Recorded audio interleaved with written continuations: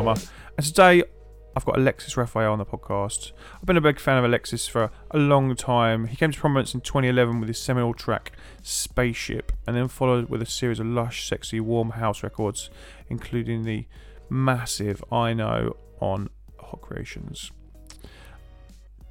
He then gained universal praise, and that put Alexis' sound all around the world.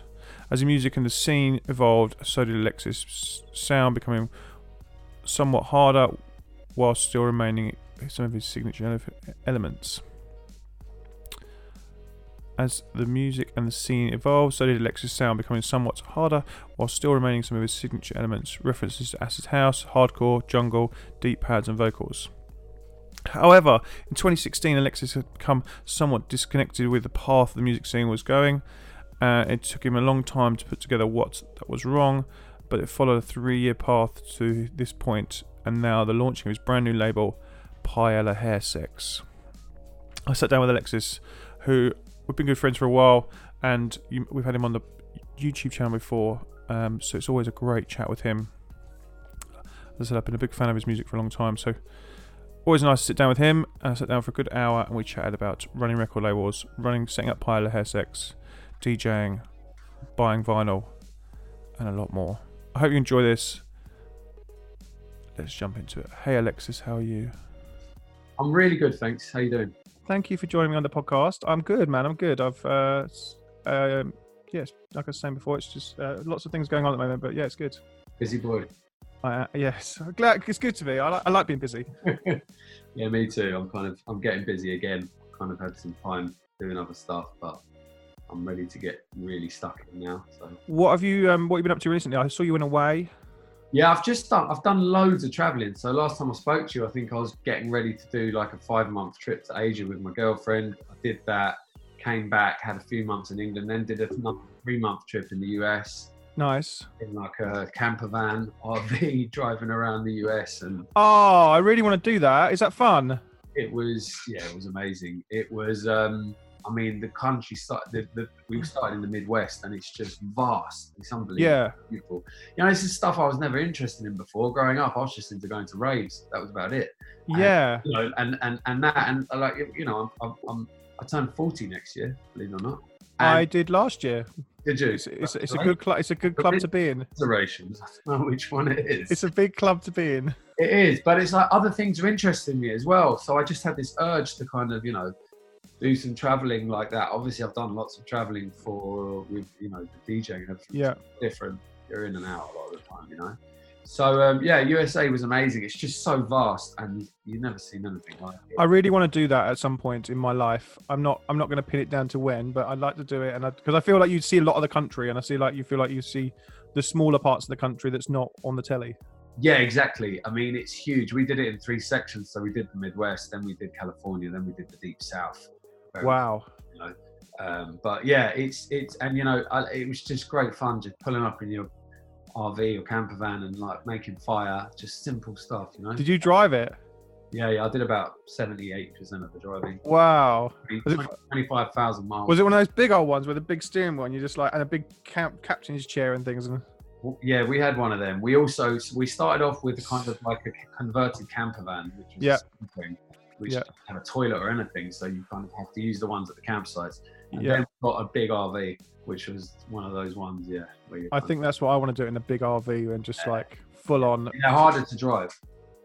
Yeah, I read something about when you're going down hills, you have to brake or you have to pull in a sand bits and brake at certain. Yeah, it sounds fun, exciting. You have to put it into a special kind of gear mode. And stuff. But yeah, it was great trip. That's good. And then you're back now, and you're starting a label. Is that the first label, or you're? Yeah, I've never been involved. A lot of people think I was involved with Lower East, but nothing to do with me. I just released a few tracks on there. The message. No, I've never done a label. I think there's so many blooming labels out there. It's just ridiculous, personally. There's so much music getting released. I thought instead of just flooding it with more, and I didn't want to do it until I was ready. Yeah. I've had some changes and everything, and way I've seen things, and I kind of got to a point where I was like, right, now's the time I want to do the label. I fell back in love with vinyl, or let's say I fell out of love with digital. Yeah. I just really wasn't enjoying myself. About 3-4 years ago, there were quite a few aspects of things that I just wasn't enjoying, and it took me quite a while. You know, when you've worked all your life to do music and be involved in this, and then you're doing your kind of dream and you're loving it, and then you kind of get to a point where you're like not enjoying something about it, and you've got kind of negative feelings. It's a weird point, and it takes some time to realize what's wrong. And it's taken me a long time to go from the point of realizing that I wasn't really happy with things to making some changes to getting to where I am now. But one of those changes was going back to playing records and buying records, because I just love it. I love it. So that's how I got into this. It's what I love, going to a record shop and buying records, feeling the records, putting the records on the decks, playing records. I just absolutely love it. I don't enjoy digital. I don't think I ever did. And I was always moaning about it. My girlfriend just said, just go back to buying records. And I thought, you know what, that's what I'm going to do. I haven't pretty much looked at a digital promo since. Oh, really? That must be nice. Yeah, it can be difficult though sometimes. I mean, I haven't really been playing out much lately because I've kind of had a break. But as long as it's all set up well, it's great. It's great. I'm not trying to be elitist about it. I just love it. I just absolutely love it. And I find like going through the promos, I mean, there's just thousands. I get sent thousands, and going to a record shop and being handed 50 records and going through them compared to sitting on your computer at home and going through 1,000 promos, it's like a completely different experience, you know? Nice to get you out of the house generally as well. Like I as someone that works and lives in my house, and me too, mate. It's nice to have that adventure out of, nice for your headspace as well, just to get out of the four walls you're in all the time, you know? Do you know what, actually, like I basically had a studio in Old Street, and they suddenly said, we're knocking down the building. They knocked it down. It's about a year and a half ago. And so I moved home because I got some space. And then I realized I wasn't really happy at home because it is, you know, waking up, you must know, it's the same environment. So I got a space in Hackney Wick, but I realized that I didn't actually like that because it's quite quiet. The journey there from here is just a 10-minute walk, and I actually like being around some life and some people. So I've never quite been happy. And what I've actually done since coming back is joined a really nice gym, which has workspace in it. And just as of last week, Monday, Wednesday, Friday, I get up, go there. It's not too far. It's in Islington. Get on the train, go there, do a workout, and do some work for Crash and stuff like that in the morning. Then come home, and that does me. That's nice. I mean, I can't just be at home 5 days a week. It's simply wrong. Yeah, I'm here long hours at the moment, but I have I'll go out for a run, and that gets me out. Or we'll go out to go food shopping every day just because it's a 10-minute, 15-minute walk, and it gets us out of the house. And it's how many of you are there? Just me and Shelley. Yeah, see me, it's totally on my own in the studio. It's totally it's lonely. Like people don't realise that side of things. Some people I think are fine with that. They just like being stuck in the studio on their own all week, hunting away. That's great. Yeah. I can't do that. I like to be around people, and I like to have a little bit of life. So getting out and going to Islington and just being in the gym and working in the kind of like a room within the gym, because I've got these areas, just does the job for me. That's enough, and then I can come back and I feel like I've kind of got out. Are you finding that since doing exercise, your productivity's gone up? Well, it's only been 2 weeks. Okay. I've only been 3 times, but it's made me feel a lot more energized. Definitely. That's good. Yeah, feel good.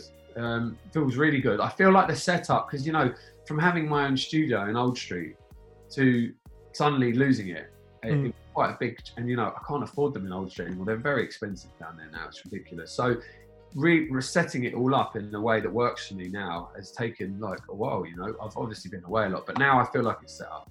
So that's cool. It's a good setup. Let's for those producers that listen to this podcast, let's go a little bit geeky and let's just talk about setup. What are you producing on? And I use Logic. I learned on Cubase years and years ago. I went to IMW, Islington Music Workshop in the late 90s. Nice. Yeah. And then SAE, which many people know. Yep. And it was Cubase that I learned on, and I first had, I think. So yeah, I use Logic. I've got Ableton, but I just use it for Rewire, for auditioning loops and stuff like that. But yeah, I just like the layout of Logic. I can't get my head around Ableton, to be honest. I know everyone says a lot of people say it's a lot easier and whatever else, but yeah, Logic. So Logic's what I use, and I've got quite a bit of analog gear. I've got a Jupiter 8 over there, which is my prize synth, which apparently this one belonged to Duran Duran. No way. Apparently, yeah. That's amazing. Yeah, and I've got some other things. I've just got this RD8 actually, Rhythm Designer. It's like a kind of clone of it's Behringer thing. Yeah. It's an 808 kind of clone. How are you finding that? I've just got it. It sounds great. I mean, if there is a difference, it's so slight, no one can really hear it. And it was 200 quid. That's pretty good. Those Behringer prices are very good. I'm very keep seeing the news pieces go up from other tech sites, and they do look cool. Yeah. For the price as well, and also for new producers, they do look like it gets you in there as well, doesn't it? Yeah, I think so. Yeah, and I've got Dyne Audios and some Yamahas, but you know, I get everything. The acoustics in here are awful, so I get everything to a point, and then I go and mix it somewhere else. Okay. Yeah, I'm thinking about getting this room treated properly. And I might do that at some point. But the thing is, I'm kind of like an ideas person, so I can get all my ideas down. I can lay out a track, get it kind of 85% ready, and I can even do some I've got mixing headphones, so I can do some of that. I can get things sounding to a point where it's kind of 90% there really, and then it needs to go into a proper studio and have a mix down. So I just do that at the moment. It works really well for me. I also can't work for like solid 8 hours in a day or whatever. I can do an hour or two and then I need a break. So it's quite nice being at home. Yeah. Because I can do whatever, do some ironing, not likely, or whatever, you know, then come back to it. But you know, when you're in a studio somewhere, you end up going for the same walk round to a shop, getting a cup of tea, coming back, that kind of thing. It's actually quite well being at home. Do you block your day? Like I schedule my day into like chunks and go, right, I'm going to be doing this for this time and this for this time and then this for this time. Kind of. I just go Monday morning. I think I used to, when I was DJing a lot, I used to always take Monday off. And I think it's a really bad way to start the week. But I'd be coming back from a gig, flying to London or whatever on the Sunday. And then Sunday night I'd probably go out, because the weird thing with DJing, especially when you're still in a bit of a party mode, is, you know, Friday, Saturday you're gigging and you're partying a bit as well, and then you finish work, so you come home and then you want to party again. Well, maybe not everyone does that, but I used to. So Sunday night, I'm sure if I was gigging that much now, I wouldn't do that, but that's what I was doing. So I'd be like partying Friday, Saturday, then coming back, then partying Sunday, and into Monday, and then kind of sleeping, and then, you know, which isn't really the way to do things. So now, do I block it off? Monday, get up, gym, crash work, come home, studio in the afternoon. And so I kind of have mornings and afternoons, I guess. Yeah, that's cool. That's exactly what I do. So I have like DT in the morning and then podcasty stuff in the middle of the day. And yeah, exactly. It works well. Like it really works well. And for those that struggling for kind of keep momentum, I definitely advise it for sure. Cool. Let's do this label. So this is your. I can't believe this is your first label. That's mad. Yeah. First label. Like people have like 10. I know. Yeah, no, it's the first. I mean, I've got my own like views on things, but I think that everything's saturated with too much stuff, and anyone can start a label now. It's good in a way because everyone's got access to things, but it also brings the quality down. And I've always just thought, just wait, don't jump into it. I wanted to put it out. You know, I can't be this much of a fan of vinyl and not put out records, you know? Yeah. So, I've done it like that. So yeah, this is the first label. What are you? Is it a Crash label? Or is it what have you called this label? It's called Paella Hair Sex. Amazing. Did you not know? No, I do, but obviously for the purposes of the podcast, let's tell everyone. Yeah. Paella Hair Sex, which basically I've always been able to think of names for tracks really quickly and names for parties that I've done, because I did quite a few over the years, everything, but I couldn't think of a name for a label for years. I literally, like 5 years, I was thinking of it. And I was in Miami once with a friend at the music conference, and this girl, we were having this discussion, and I said, I can't think of a name. She said, I'll think of a name for you. And she went off, came back with Pile of Hair Sex. And I was like, how the hell did you come up with that? And she was like, well, it's an anagram of your name. Yeah, it is. Keep checking. Wow. And I was like, okay. And then that was about 2-3 years ago. And then I still couldn't think of a name when I wanted to start it. And it started growing on me. And I liked the quirkiness of it. And when I fell back in love with the vinyl kind of thing, it kind of fitted in line with what I wanted to do, which is a kind of weird, quirky little label. And so, went with that. That's fun. I like it. Yeah, it's pretty fun. Stands out, I hope.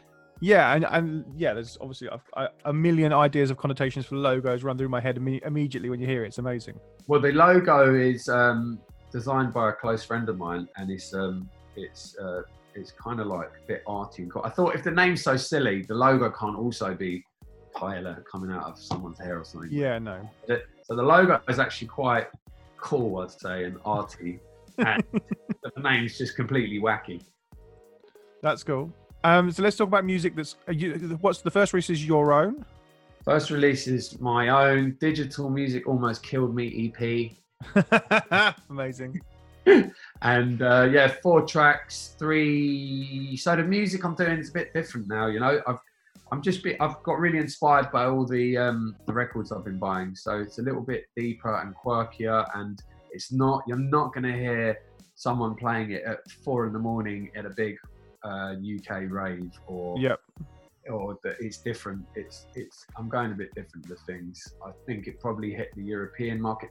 It's weird because the music you find on vinyl is so different. If you look at the top 10s on Juno and you look at the top 10s on Beatport, it's almost like a completely different thing.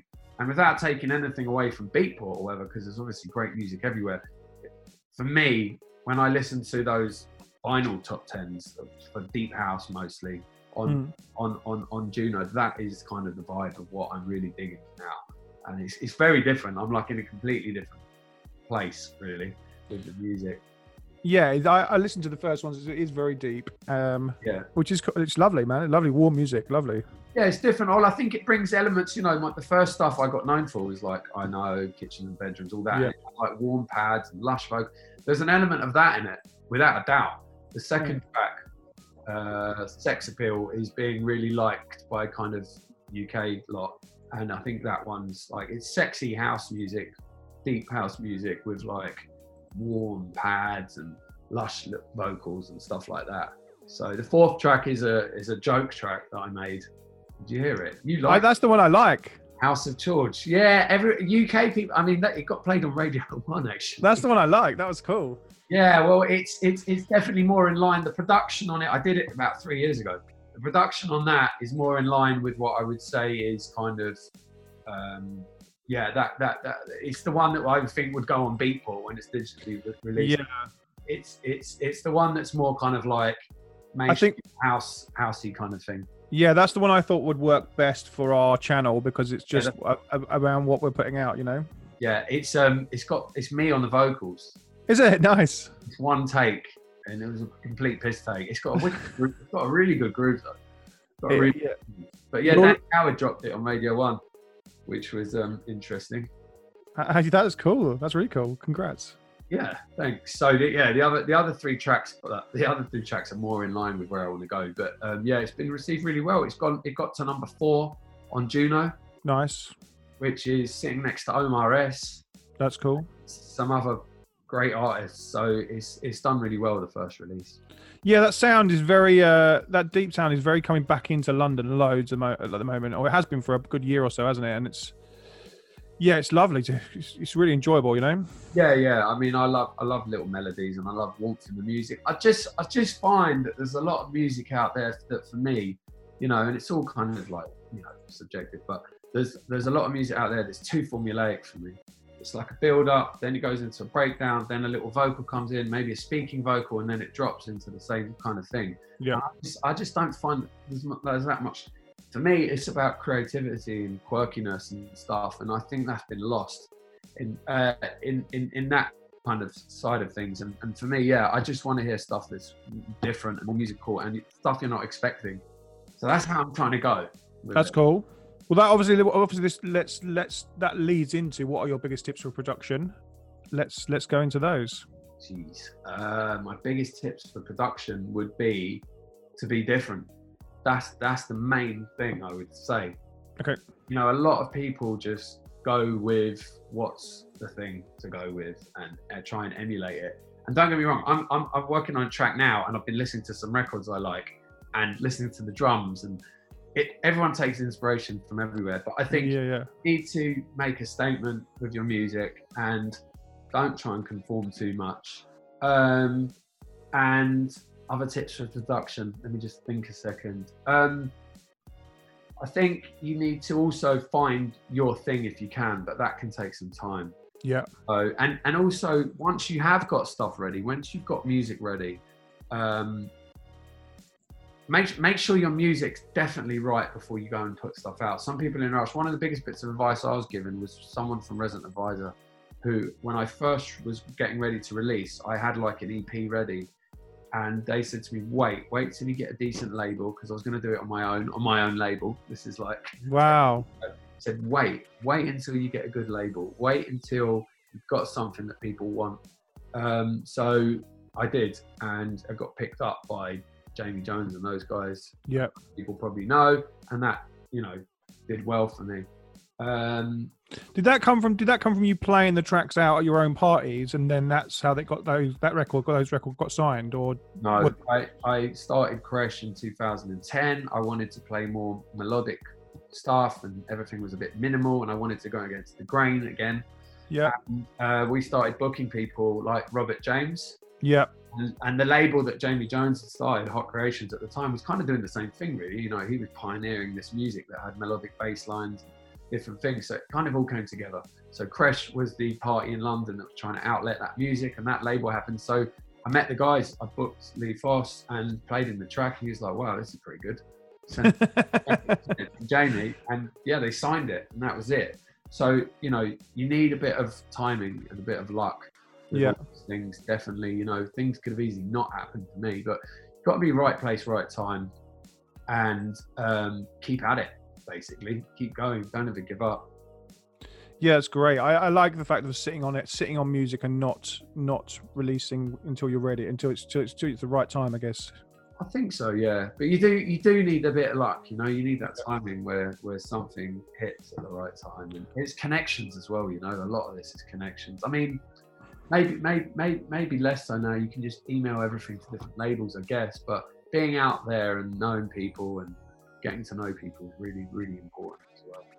Yeah, I always think it's like the trifecta of like having good music, having good network, and then also having some social presence. And it's. Yeah, I think you're right. Yeah, and obviously social media is so important now. So how are we signing records for the label? Is it just going to be your own stuff, or are you going to put other people's stuff out? Or no, we're putting stuff out from other people. I'm just about to sign some tracks from a Dutch artist, Larry the Cat. Cool. Who released on Slap Funk. Nice. Really cool label. And I've got a very big UK artist who, I won't say his name, but he's huge. I think he almost had a #1 hit. Wow. House artist. He contacted me and he's just like, look, I absolutely love what you're doing with the label. That's the right direction. And I said, well, send me some stuff. So he's going to send me some stuff. We're probably going to put it out under an alias from him. Cool. But I'm just in the process of signing that. And then I've got some guys in New York. My label managers are friends in New York. I want to make it quite, oh God, my phone's so, I want to make it quite international. So but anyone, I'm waiting for music. So send me music. So it's info@pyalahairsex.com. I'll put that link in the show notes and on the so that people can send me your music. I want anything that's kind of a little bit different and a little bit unique, and it's got a bit of character. And I want to put out records that in 10 years you can play that record and it still says something, rather than just the latest banger that's forgotten in 4 months. I mean, cool, they're functional, but I want to put out music, records that are kind of can be maybe a little bit timeless, that people still like. I went onto YouTube the other day, and some of my tracks like I Know and things like that, people are still listening to those, and they're still saying this sounds amazing, and for me that's what I want to make, tracks like that. and put out tracks that, you know, have lastability on, and I think that's important. How like I was thinking this morning, I could start a number of labels because I get so much music that I like. Yeah, I could be putting out music literally every day. Like, yeah. How like then I started thinking, what do I do with quality control? So how are you looking at quality control? Like, what is the process? Because obviously you like it, but then what's the next stage of getting it through that quality control? What, the tracks that I'm going to sign? Yeah.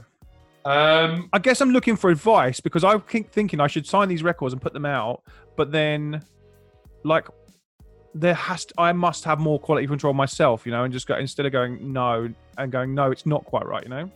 Well, I think it just depends what you want to do. Like, I'm in the very early stages, you know. I had not actually. I've got another EP for me ready, which I was going to do as the second one. So the first two for me, but I'm actually thinking to put someone else. Yeah.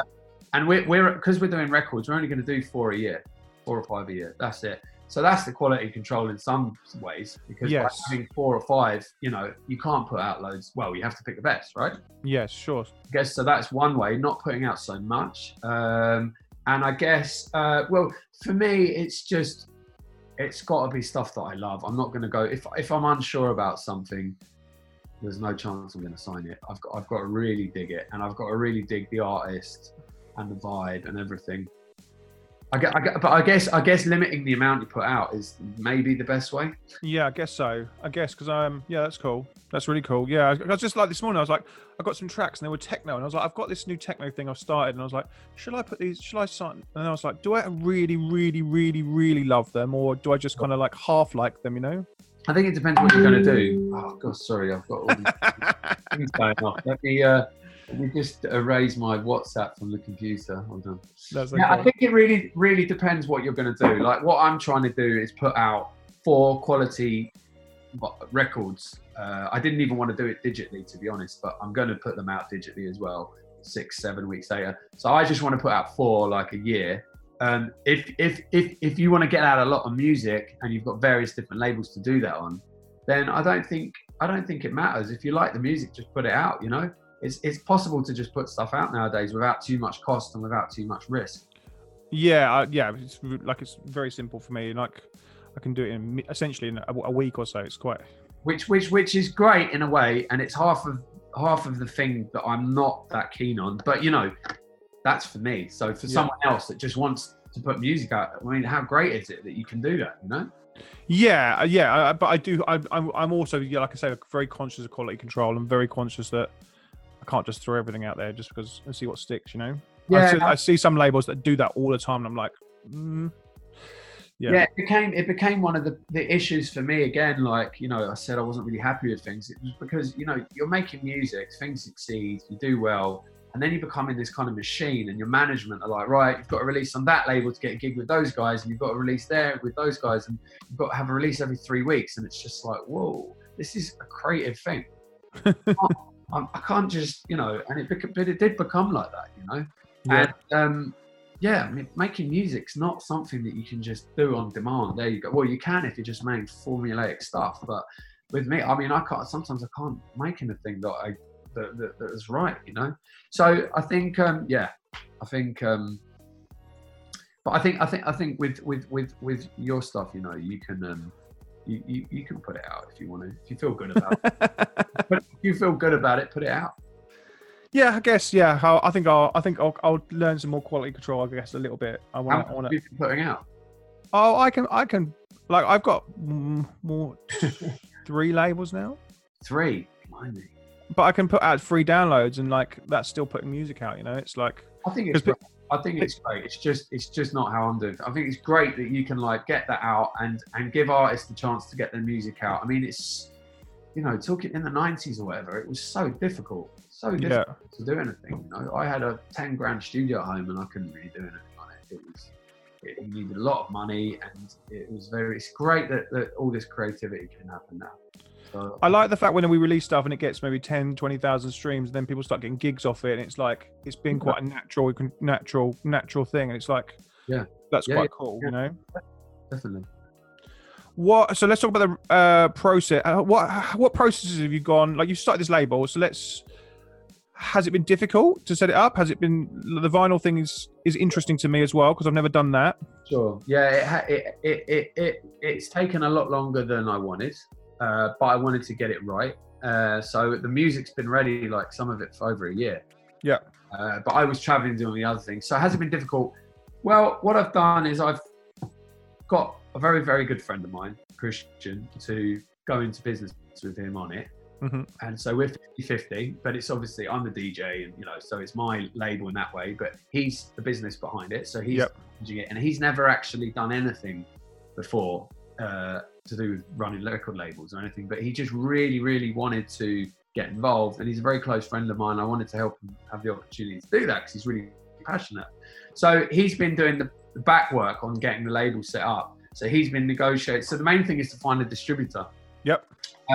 And there are various distributors, and the better distributors, there are distributors for digital and there's distributors for vinyl, and the better ones get you into better places and better shops, and that's what you want. So So we essentially went to one company called Above Board, who are really well known. They do some of the best labels, and it took a while because the guy running it was away. This is last year, but they don't take anything. They listen to the music. Mm-hmm. And as in their own words, they're like, digital music and vinyl music is completely different. Stuff that will sell on Beatport to #1 will not sell on vinyl. It's completely different. That's interesting. I didn't realise that. That's cool. It's completely different. Have a listen to the Juno Deep House Top 10 and have a listen to the Beatport stuff, and you'll see. Obviously, there's going to be some crossover tracks, but it's a completely different vibe. And if you listen to the Juno, because Juno for me is where the real chart is. If you listen to the Juno Top 10 of everything, it's really different to like Beatport.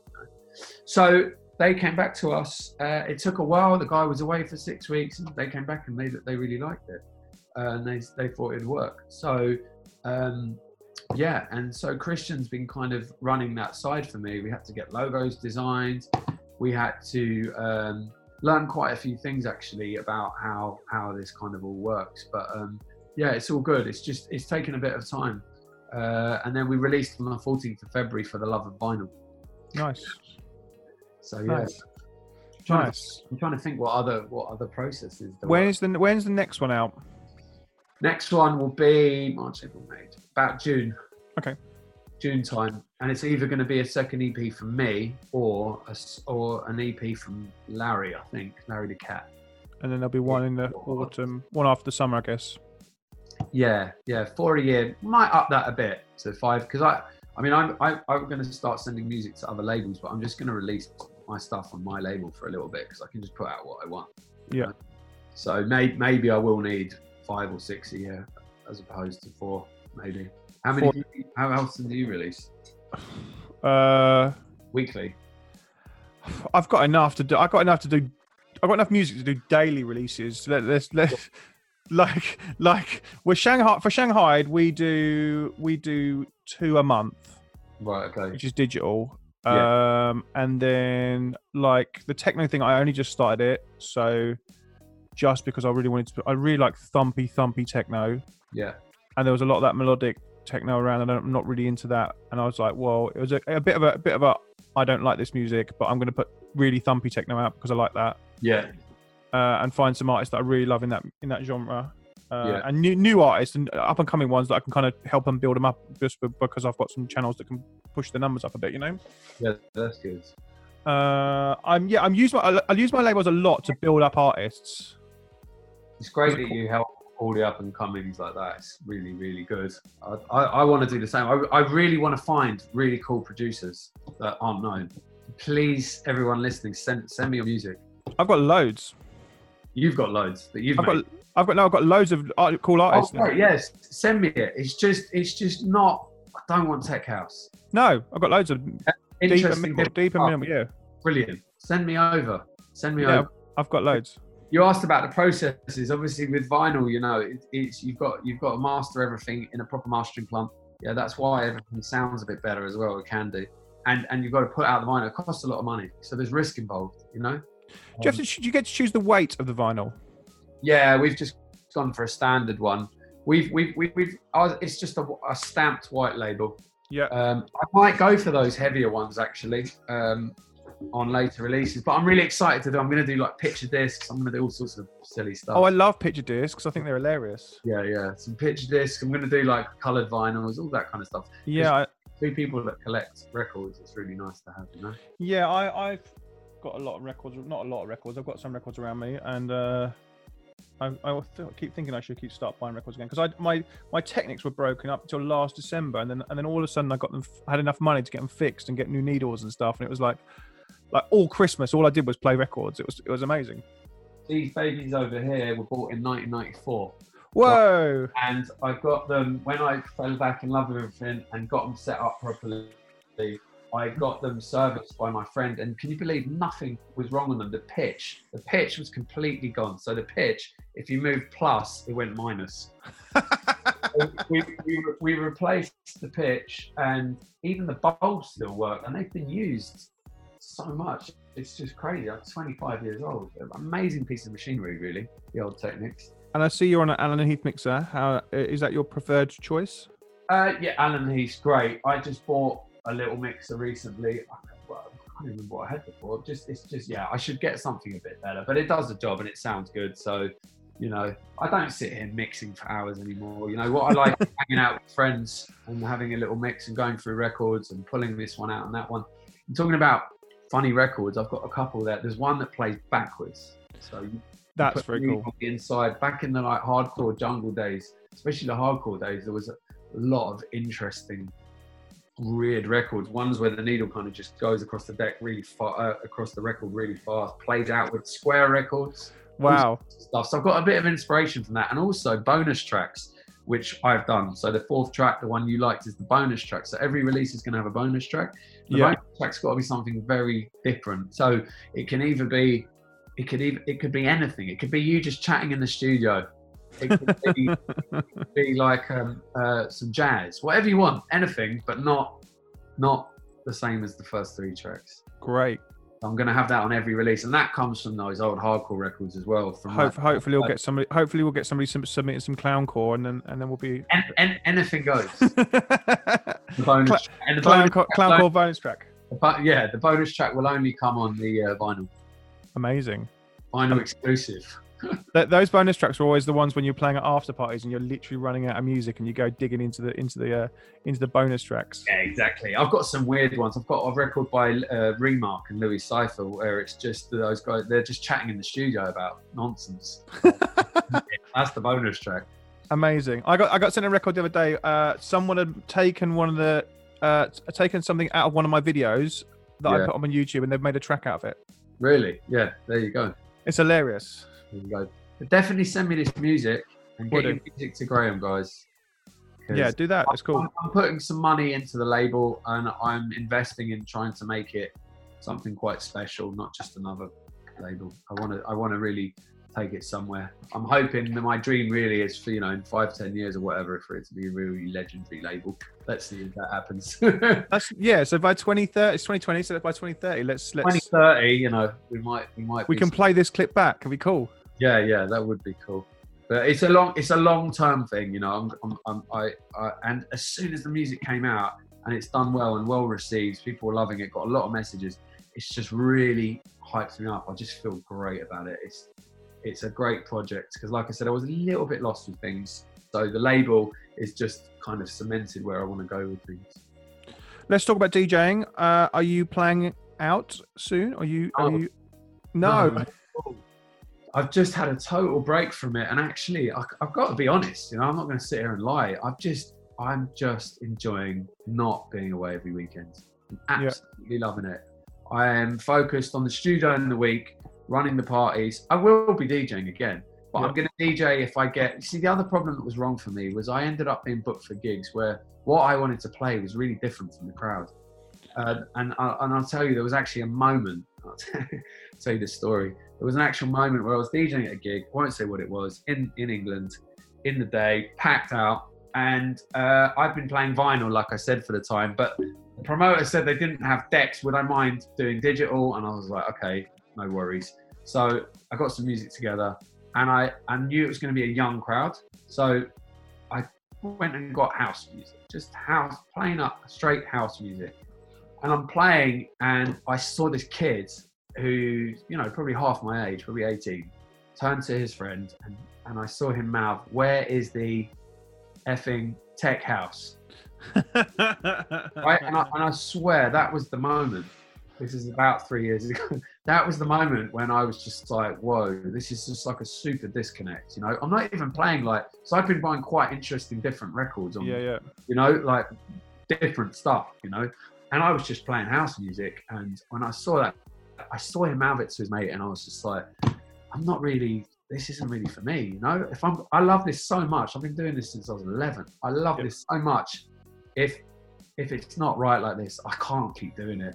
And I stopped taking gigs in that vein. And a lot of the things I get booked for, the way the scene kind of went, I was involved with, it's just very different from where I went. So I was still doing gigs until about last year. I had a really good residency at the Nest in Dalston. I played in Berlin. I was still doing bits that I knew would be right. Yeah. Then I went away again. And right now, what I'm doing is I'm going to put out records. If I start getting interest for gigs off the back of the label and the new music, I'm going to do it. But if it's the old kind of me with, that, what I call the UK scene, but it's kind of the tech house scene, or whatever you want to call it, that kind of stuff, just, it doesn't work, I'm not into it. So I shouldn't do it. And I can't just take the money and do it and be fake about it.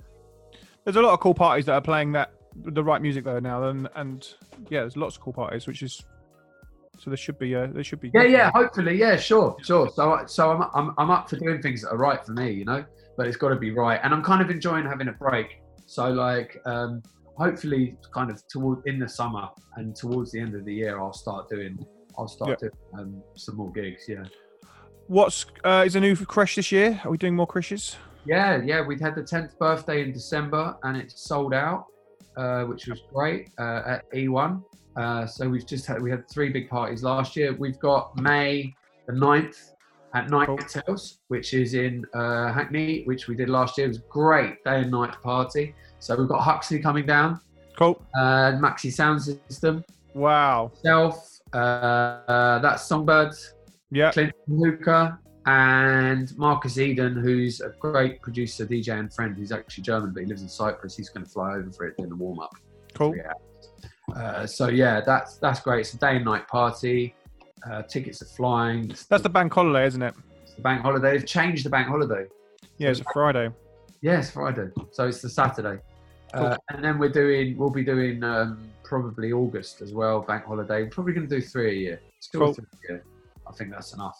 And I'm also starting a new party, actually, which we just secured the venue yesterday. An absolutely amazing venue that no one's used yet in North London. And I'm going to be starting it with 2 legends. One of them who was playing at Shum, the original Spectrum, and literally... is this the no phones thing? Are you going to do that no phones party? Oh, we're going to bring that. Okay, so that is, do you know what? I really wanted to do that blooming thing, but it's been impossible to find a venue for 150, 200 people, because that's all I wanted it to be, that I can run till 6 a.m. It's just impossible. I had 3 big promoters looking for it and no one could find it. What we're going to do is we're going to incorporate that idea into this event. So there's 3 of us doing it, and both of them are legendary promoters who have been running parties one of them since 1992, one since 1988. Wow. One of them is also a legendary DJ with Andrew Weatherall and all those guys. He was working with Andrew Weatherall in the very early days and later on. So I can't reveal who it is yet because we haven't signed everything, but we went to the venue yesterday, and we're going to get a new collective of things together. So that's a really exciting new project. So I'm up for doing more events. I love putting on parties. So I'll be playing at those, obviously. Yeah, that's cool. Oh, that's cool. And North London, that's great. I love North London parties. It's an easy drive. Yeah, where do you live? Milton Keynes. So I come from the top. So it's Keynes. Wow, love it. Stay out the. It's all kept me out of trouble. Always when I was working at Turnmills, it kept me out of trouble. Were you work at Turnmills? Yeah. The last 5 years. I used to tell you at Smarty Party. Yes, you did. I remember. And Milton Keynes. Well, Milton Keynes was the Sanctuary. It was. It's now an Asda. Tesco's, no? Asda. Or is it an Asda? Yep. Sad time. But we've got a brand new venue called Unit 9. It's incredible. It was like they basically it's in this little sub bit of Milton Keynes. It's way out of town. They basically turned a warehouse into this like 300 capacity venue, and then last summer they upped it to 600 capacity. Oh wow! And it's got a mezzanine. It's like an old school warehouse vibe. It's amazing in there. The sound system is great. It's incredible. I'm really pleased for them. Nice. Yeah, we used to drive up to Milton Keynes. I mean, it's funny because I was saying to someone the other day, like, nowadays ravers, they can go to Croatia and party and all this stuff. I mean, all right, it'd be free, but basically you used to go to Milton Keynes or Shepton Mallet.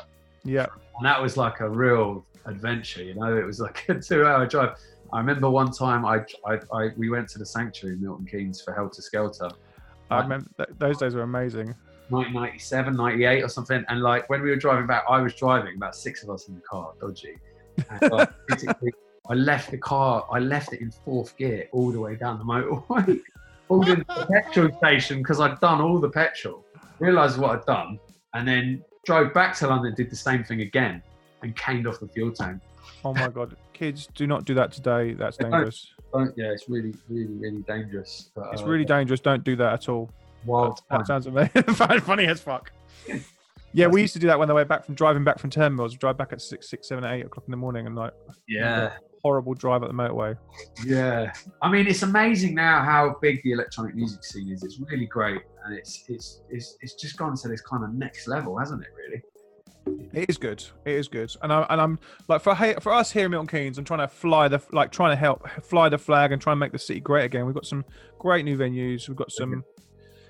Yeah, it's good. Everyone's digging it. I think there's something for everyone, which is great, and also things are more open as well. Back in the day, it was kind of like you were in your tribe, weren't you? Oh, I like garage, or I like drum and bass, or like that, and you wouldn't listen to anything else. Now, people are really open to a lot of different styles. They might go to a rock concert one day, I think, and then go to a techno thing, or and I think that's great. And I think things are a lot more open than they used to be, which is really, really good. Cool. Well, let's finish. What are your 5 music industry tips? So 5 industry tips. First one is work hard, play hard, but focus on your health as well.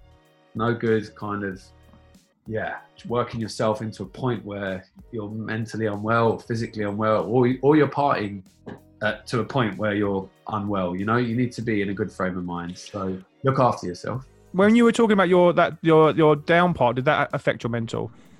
No, I'm fairly lucky that I don't I've been through some bad stuff in my life. I've lost people very close to me. I've had some tragedies, but I always seem to be all right. Luckily, I think there's definitely genetics involved in this kind of stuff. Some people are definitely more susceptible. Even if things are really bad, my mind seems to be all right. So I don't go into a depression or anything like that. Luckily, but I know people that have. Yeah. And it's something that people shouldn't deal with on their own. They need to, and especially with this industry, drugs and drink and everything, that exasperates it. People with a susceptibility for depression and stuff like that shouldn't take anything like that, really.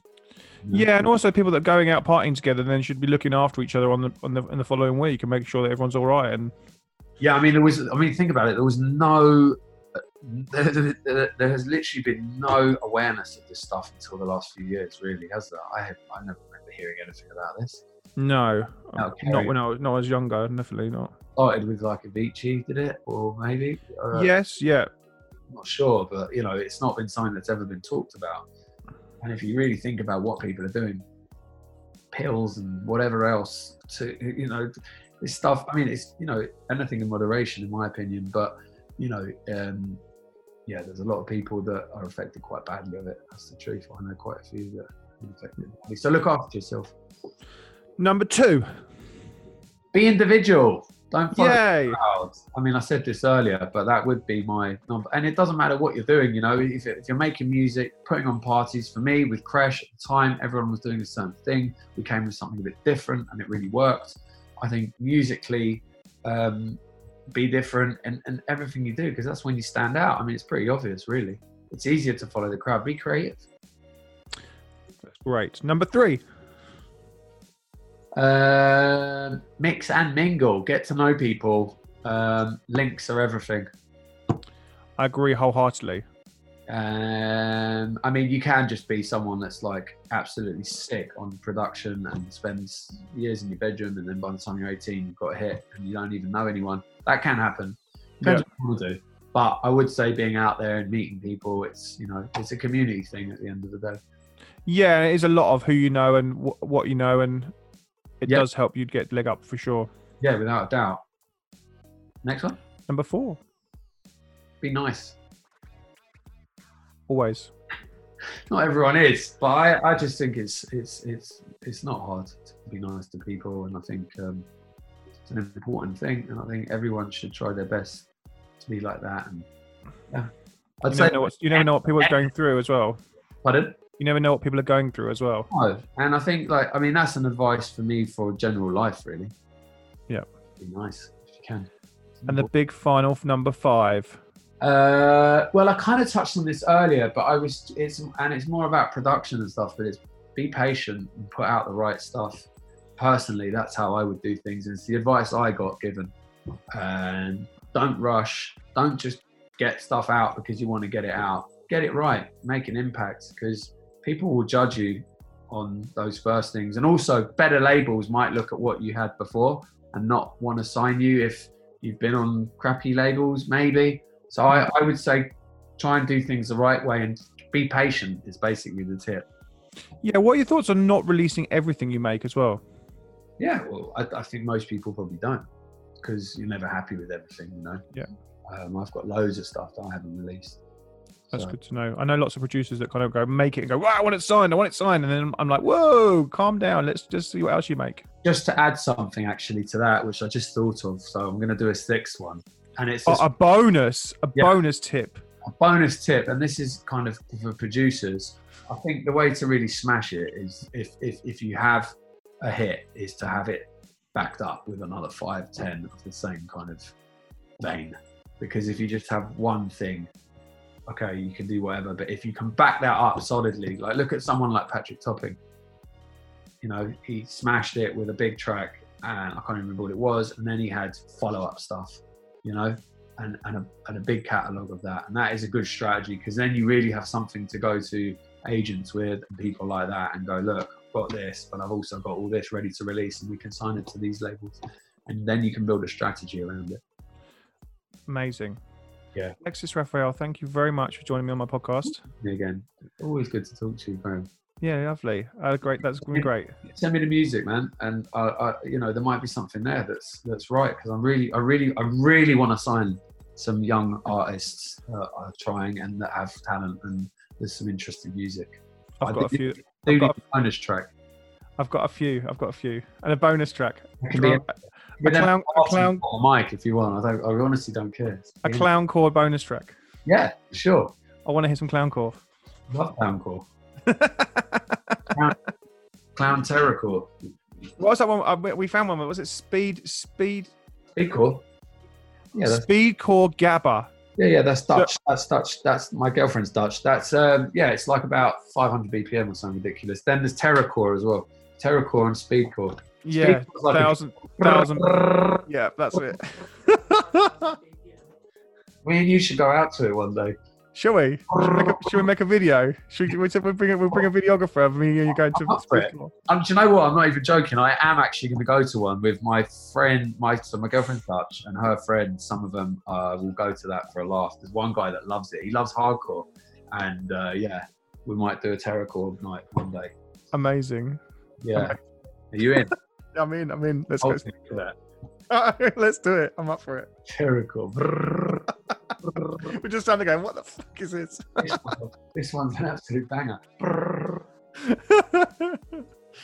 Wicked. I better go. Thanks for listening to this today. I hope you enjoyed the chat with Alexis Raphael. I really did. It was really good fun. As ever, if you enjoy this podcast, please can you subscribe to this channel on Apple Podcast. Just hit the subscribe.